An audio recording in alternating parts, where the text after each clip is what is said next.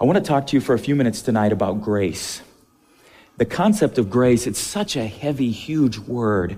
It's something that as Christians, we get really familiar with, and it's something that can be confusing and almost lose its meaning because we talk about it so much. I wanted to share this cartoon with you. Is anybody else here a Family Circus fan? I grew up with Family Circus, love them, and since our daughter's name is Grace, Nicole framed this for her and put it, and it hangs in her room. What did Grace do that's so amazing? I love that. I think sometimes that's how it is, isn't it?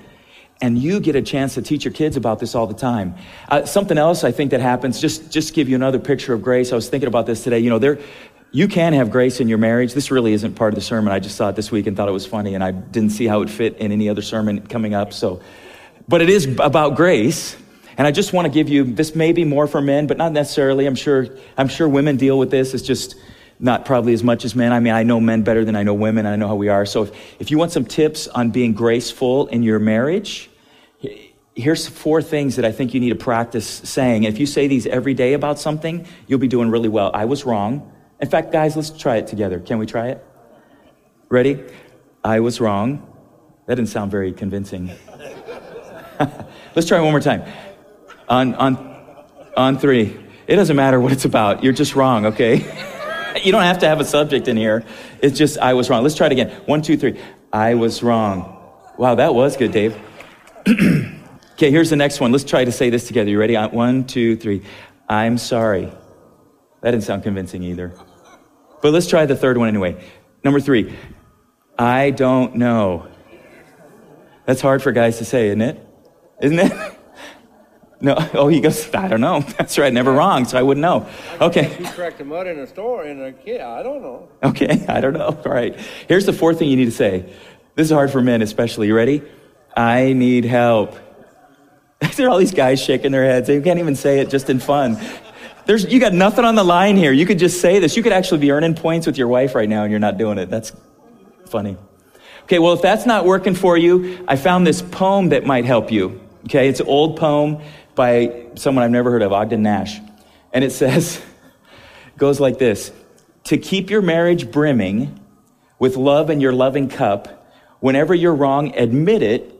And whenever you're right, shut up.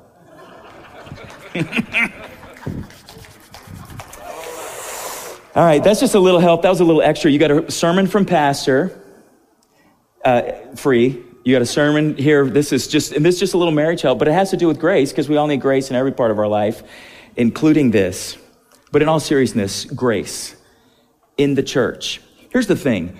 People thirst for grace. As human beings, we walk around and we are so thirsty for grace. We need it. We need it so deeply, so badly. It's something that we need, and yet, unfortunately, we don't get a lot of.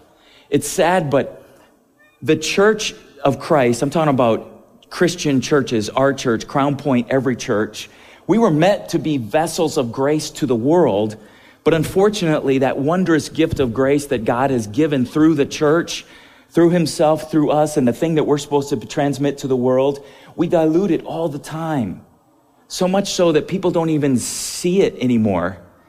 I read this recently. A little girl's poem says, "Oh God, make the bad people good and make the good people nice." I grew up in church. There was a lot of not nice, good people. I remember as a kid, we knew who to avoid. And sometimes, sadly, it was the same lady that was down here getting blessed was not nice. And it's not limited to experiences in the church. I mean, that can be in the world too. And the light we're supposed to be in the world, sometimes we're not. The very thing that we were made to be, we're not. There's a story I read in a book, and it's something I don't know if I can tell you even the story without getting choked up, but there's a story about a prostitute who it wasn't her choice in life, but it's what happened to her. And she ended up having a child that she couldn't afford to feed and couldn't afford to feed herself. It's a true story. And she'd come into a help center, and what she was telling the people at the community center was, I'm at my wit's end. I'm at the end of my rope because I can make more if I rent out my daughter than I can make in a week. So the community worker said, well, have you thought about going to any of these churches? And she looked at him and she goes, why would I do that? All they would do is make me feel worse than I already do. How sad is that? Because when the people out in the world saw Jesus, the people who were in most need, they flocked to him. And yet today, they don't flock here. They look at the church as a place where they're going to be judged and ridiculed and pushed away and told, hey, you need to clean up first before you come in here. And that's the sad state of affairs that we are in today. The church isn't known for grace. But grace isn't gone, at least not from our language. I mean, we talk about grace a lot. Grace still exists in our culture. I mean, I know a lot of people who say grace, right? You hear that. People are grateful when they get good service. And if they're grateful enough, they might leave a gratuity. Are you seeing this word?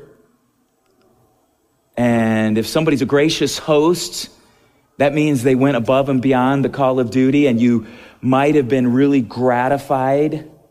And if you're a musician, grace notes actually are just notes added to make something, add a little flourish to music. And if somebody falls from grace, could be because they were an ingrate, and maybe they've become a disgrace. And because of that, they would be persona non grata. Do you see what this is? This word is in our culture, and everybody knows what it means. It means when you get something that you didn't deserve, or somebody went above and beyond the call of duty. But unfortunately, the church isn't known for that anymore. It's sad to me, because think about what churches have maybe historically done. Maybe helped people with housing or food or clothes, or helped support people in rough times, or given them counseling, or maybe care for the sick. Or the sad thing is that even with all of that, the world does that right now instead of us. It's like the world is known for that instead of the church. I mean, have you ever heard of churches maybe trying to outgrace each other? You don't hear that. It's as if the world is doing a better job at the things we've been called to do. And why is that? Why is it that today we're not known for being the place where grace is received? How about in you? I wonder sometimes if maybe it's because we as individuals in the church have forgotten what grace meant. Maybe it's because it's been too long since we needed that much grace, and because of that, it's become too familiar, and we don't any longer feel like we need to extend it to others because we've already received it for ourselves and we're set and it's all good. I heard the story of a kid, and I've experienced this. I've seen this happen before. Maybe you've seen this happen where you're in church and you've got somebody brings their kid in with them to church, and the little guy is smiling over the shoulder at everybody. You ever seen that happen? And then everybody behind him is, at first they're maybe annoyed because the little guy's smiling, but then it's something about a smile that's infectious, isn't it? And even if you've been having a bad day, if you see a little baby smile, and if they do that little baby giggle, it just starts to make you happier. And then maybe as you're in church and the little dude's smiling at everybody as he's looking back behind him, and you see this kind of an effect where it's just kind of domino effect all through behind everybody. And then maybe his mom sees him and it's like embarrassed, like, I can't believe he's distracting her, but he jerks him down and says, stop it, don't you realize you're in church? Why do we do that? Not that kids shouldn't distract, I'm not saying that, but what do we mean when we say that? You're in church. What are you being happy for? Do you forget that God is happy?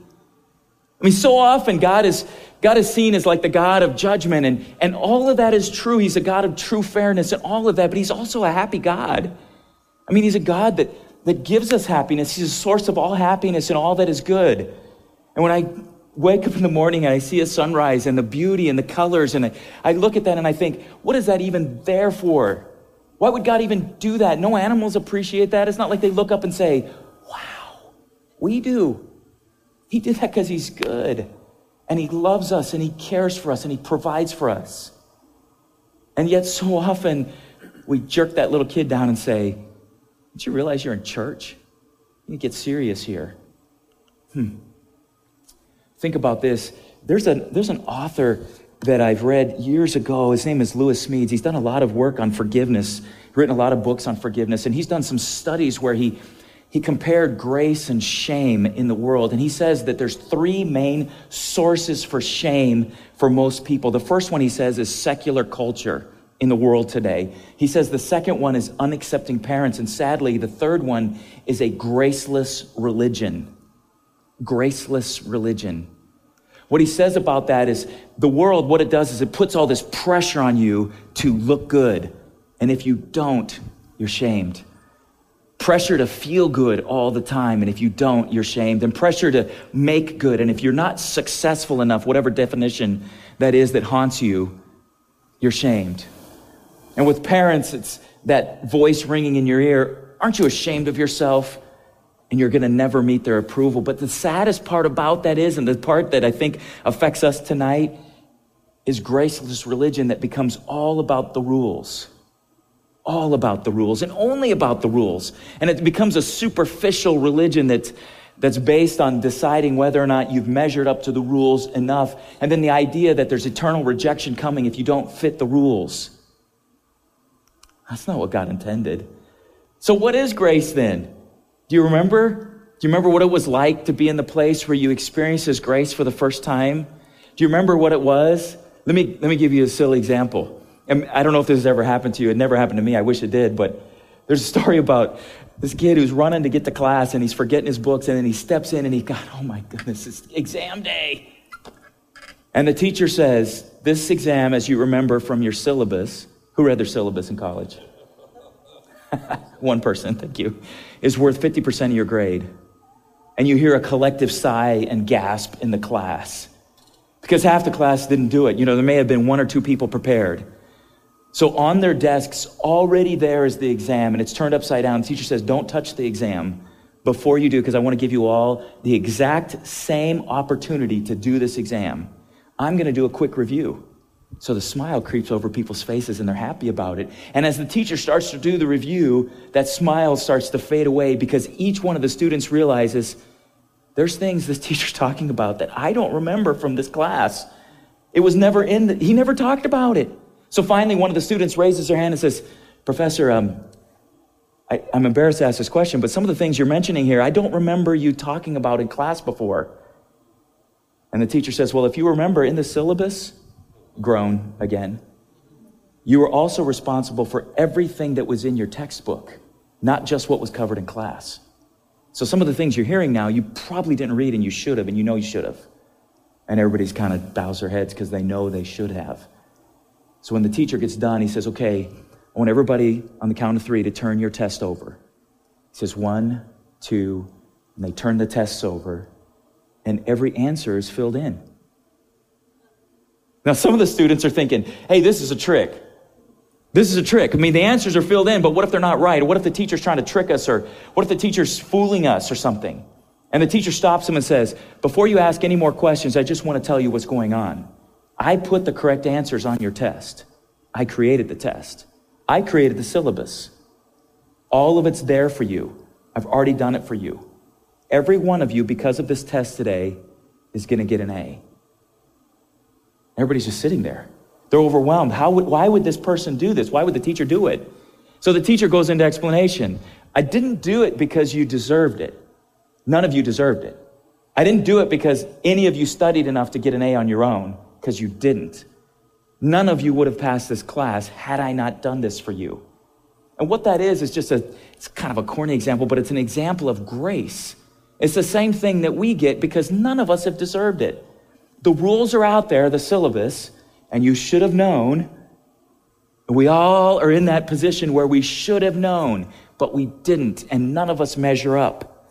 And that's how it works. It's bad math, isn't it? If you think about it. I mean, if it really added up correctly, then none of us would get the grace because none of us deserve it. There's nothing you could do to earn this from God. None of us could be perfect enough. The saddest part about it is you don't want God to add it up right, really. Because as good as you think you might be, there's still something where you've fallen short. And as good as you might be compared to one another or somebody sitting by you or someone from your past, the fact is that is no matter what, you're not compared to them anyway. You're all compared to one standard that none of us measure up to. Maybe you remember this parable of the workers in the vineyard that Jesus told.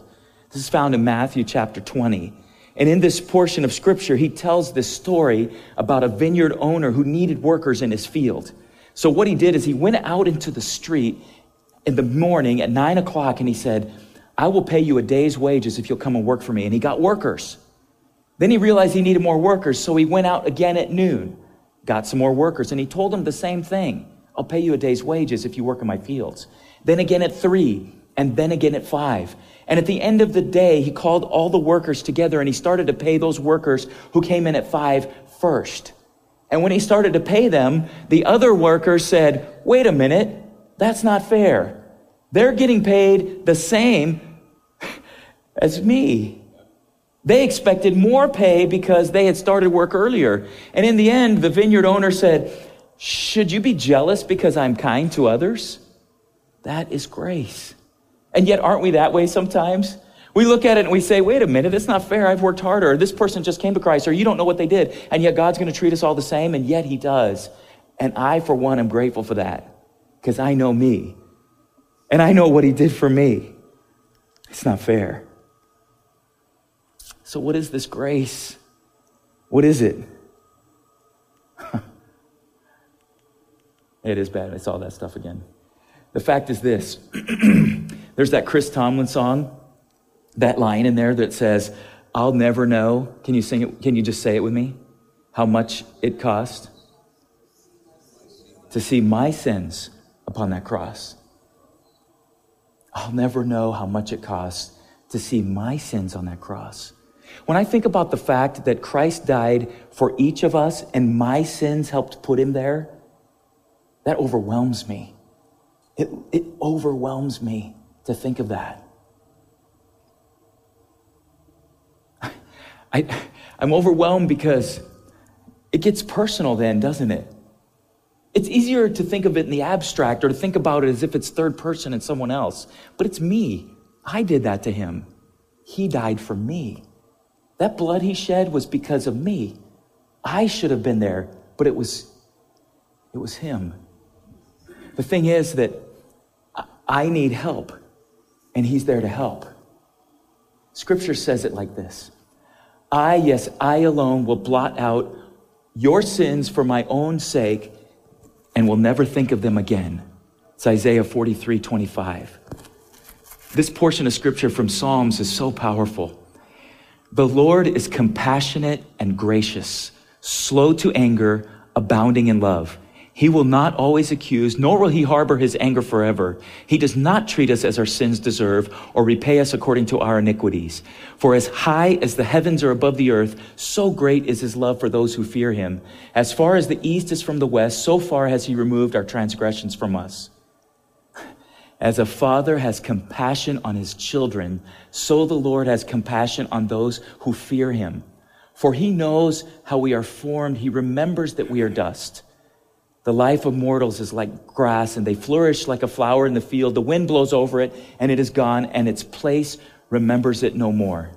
But from everlasting to everlasting, the Lord's love is with those who fear him, and his righteousness with their children's children, with those who keep his covenant and remember to obey his precepts. One more scripture I want to share with you. Micah 7:19 says, you will again have compassion on us.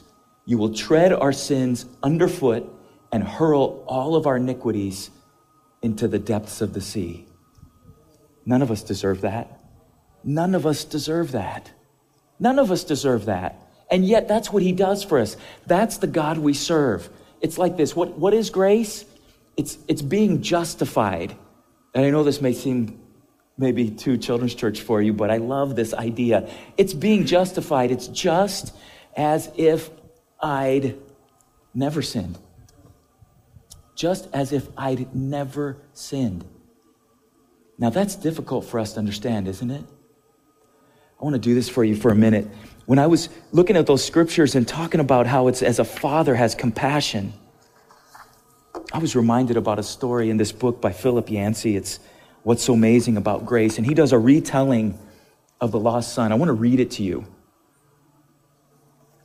if I can get through it. A young girl grows up on a cherry orchard just above Traverse City, Michigan. Her parents, a bit old-fashioned, tend to overreact to her nose ring and then the music she listens to and the length of her skirts. They ground her a few times and she seethes inside. "I hate you," she screams at her father when he knocks on the door of her room after an argument. And then that night, she acts on a plan that she has mentally rehearsed scores of times, and she runs away. She's visited Detroit only once before on a bus trip with her church youth group to watch the Tigers play. And because of the newspapers in Traverse City report in lurid detail the gangs and the drugs and the violence in downtown Detroit, she concludes that it's probably the last place her parents would ever look for her. California maybe, or Florida, but not Detroit. Her second day there, she meets a man who drives the biggest car she's ever seen. He offers her a ride, buys her lunch, arranges a place for her to stay. Then he gives her some pills and make her feel better than she's ever felt before.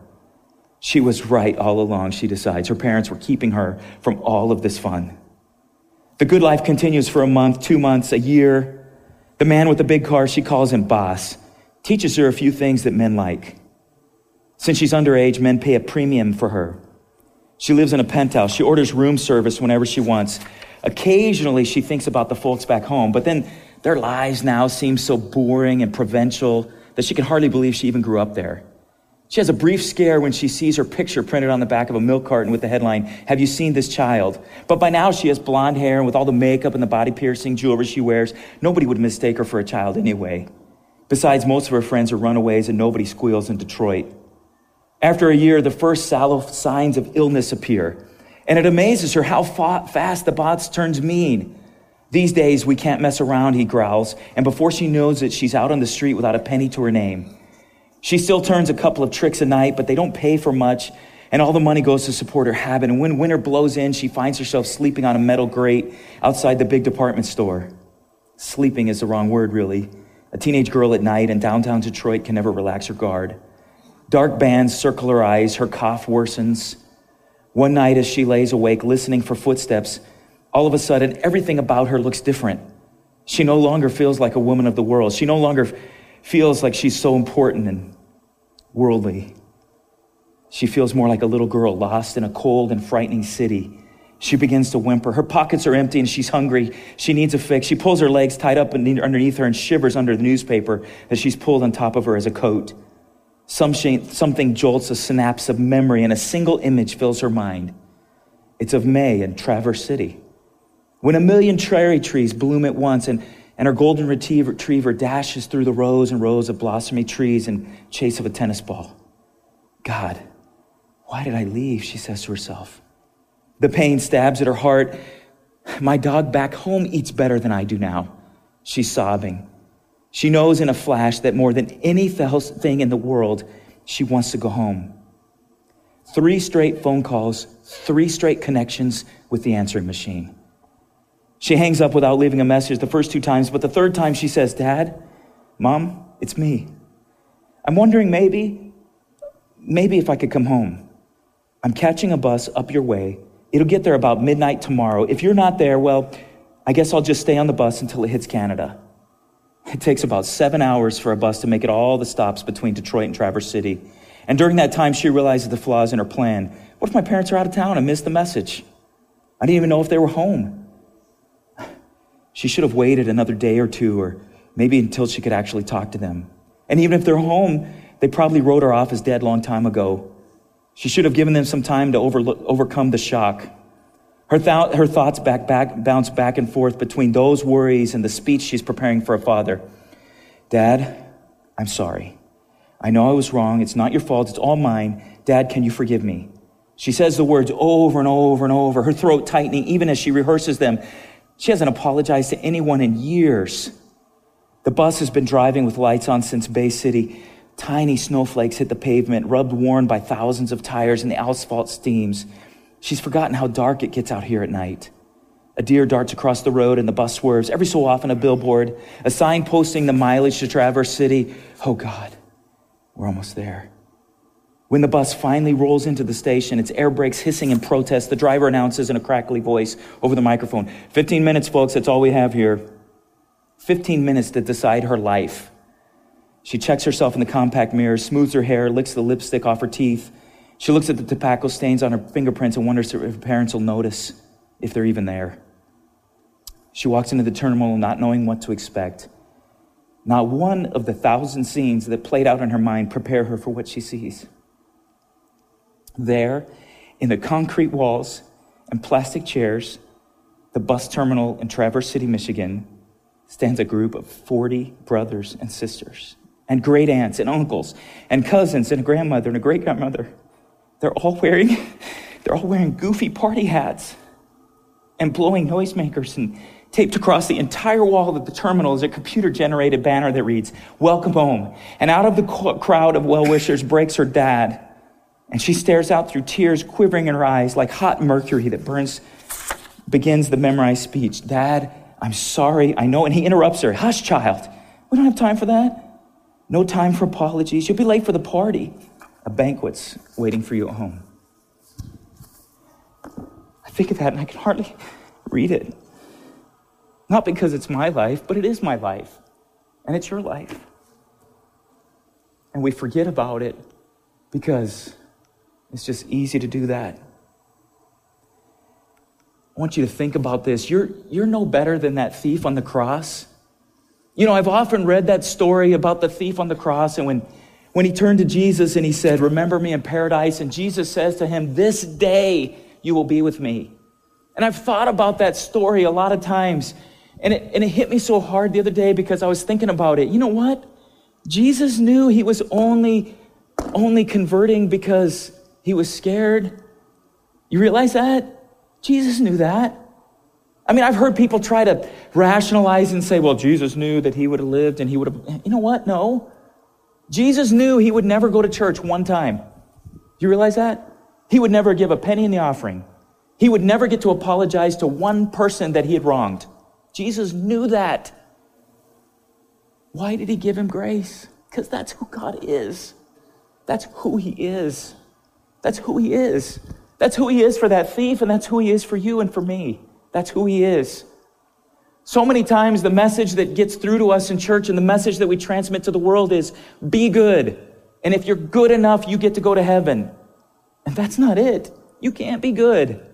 What the message is that we should be telling them is that we should all be yelling, help, I'm a sinner and I'm in need of your grace. Because that's the truth and that's who we are. I love this saying. Someone says we're just beggars showing another beggar where the bread is. That's who we are. All of us, that's who we are. Grace is free. But never forget, it's only free because of the price God himself paid for it. But it's free. There's a concept in psychology. It's called the looking glass self. I don't know if you've ever heard this before, but maybe you haven't heard it said this way, but you've heard it because you've lived it, because I've lived it. I know you've lived it. And what it says is that the person we see in the looking glass is usually what we think the person we respect most sees us as. Let me explain. Instead of seeing who we really are, we see who we think our boss sees, or who our husband or wife, or the person you loved, or whoever that is, who they see. And you don't see who you really see, or who you really are. It's like the woman you know who's pretty, but she doesn't think so, because she doesn't see what you see. Imagine if you saw what God himself saw. And if that's the mirror you looked through, not even your own mirror with your own eyes, but with his eyes, and you saw a person that was worth dying for to him, worth redeeming to him. If instead of who you saw and all the memories and all the things you know you did, you saw somebody who not only was worth redeeming, but who he sees as redeemed, who he had taken the sins and thrown them from the east, from the west, that never meet, and he trampled on them and thrown them into the deepest sea. If that's who he saw. Imagine if it was like this, that if Christ himself walked in the room right now and there was some sin on your mind and you saw him and you were overwhelmed with him and you ran up to him and you'd already asked for forgiveness, but you still feel that guilt, and you ran up to him and you said, I just need to tell you one more time, I'm sorry. And he would look at you with this look of wonderment, and he'd say, what? What are you sorry for? And you would repeat it and tell him about it, and he'd say, I'm sorry, I don't remember that.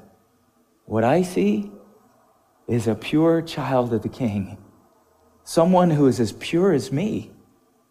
How can that be? Grace. That's the only way it can be, is grace. Now, are we talking about cheap grace? Because some people struggle with this, because they act as if, no, that's too easy. You know what? It's not easy. It's not easy. Because it works like this. When you see yourself as Christ sees you, then you live differently. Everything about you is different because you are so grateful to him for the grace he's extended that nothing else is the same. You cannot be the same. Things change. You want to live different for him because of what he did for you. You treat people different because of what he did for you.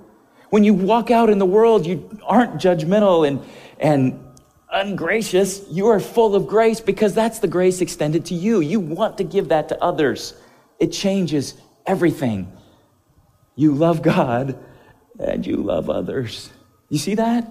That's Christianity. That is everything. Because of what he did for us, your love for him knows no bounds.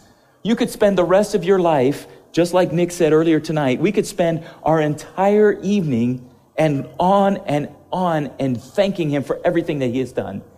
Because of his grace toward us, we love him, and there's no bound to that, no end to it. And the same thing is true for everybody else that we run into. Everybody we come in contact with, we love them because of what he did for us. Nick, could you come back up here? Because of that, everything changes. Everything changes. You know what? Not only is it not easy, but it's not fair. And I'm thankful it's not fair. Because of that, we are compelled to connect with people who need that same grace that we've experienced. Because of that, we go and we tell them because of what he's done for us. You know, this fall festival we're doing, it's not just for our kids to have fun. Man, I love having fun. I will always have fun. Anytime you're around me, we are going to be having fun. That's how I do life. But that's not it. That's not the end of it. It's because we want people to come to Christ. Please do everything you can to make that happen. You need to love others that way.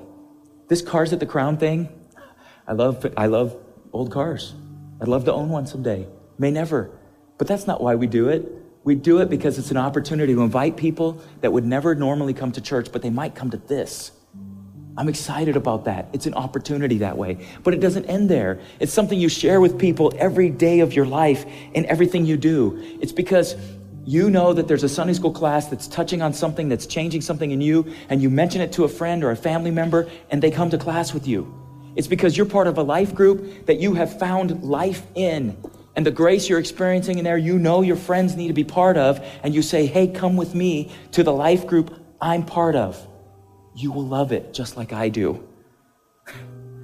It goes on and on. You listen to people. You serve them. You help them. It changes everything. D.L. Moody said it this way. Of 100 men, 1 will read the Bible, while 99 will read the Christian. Jesus said it this way. Now I'm giving you a new commandment. Love each other just as I have loved you. You should love each other. Your love for one another will prove to the world that you are my disciples. Would you stand with me and bow your heads for a second?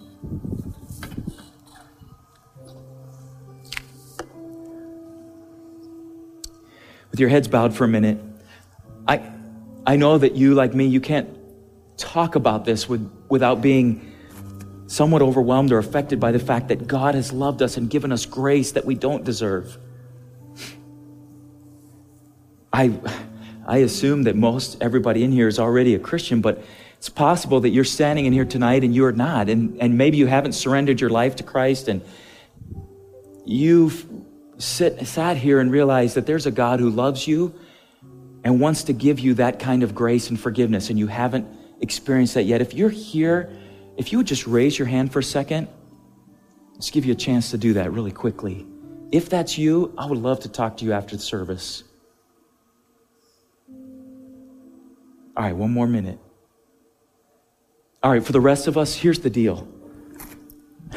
You have experienced that grace. And because of that, we as Christians need to redefine what Christianity is and what the church is and does. What I'd like us to do for a few minutes, in just the solitude of this moment, as Nick is playing music, I just want you to let's talk to God for a minute. Pray with me as I pray. Father, we are so grateful the grace you've given us. God, we want to be that grace to a lost and dying world. God, just as Jesus said in that scripture in John, we want people to know us by our love, by the way we treat them, by the way we live, by the grace that we extend to them like you extended to us. Can you show us for a minute what that looks like? Show each of us individually what that means for us, who that means, maybe a situation. God, will you bring up to mind a situation, maybe something that's happened or might or would happen or is going to happen, and a person maybe that needs that grace extended.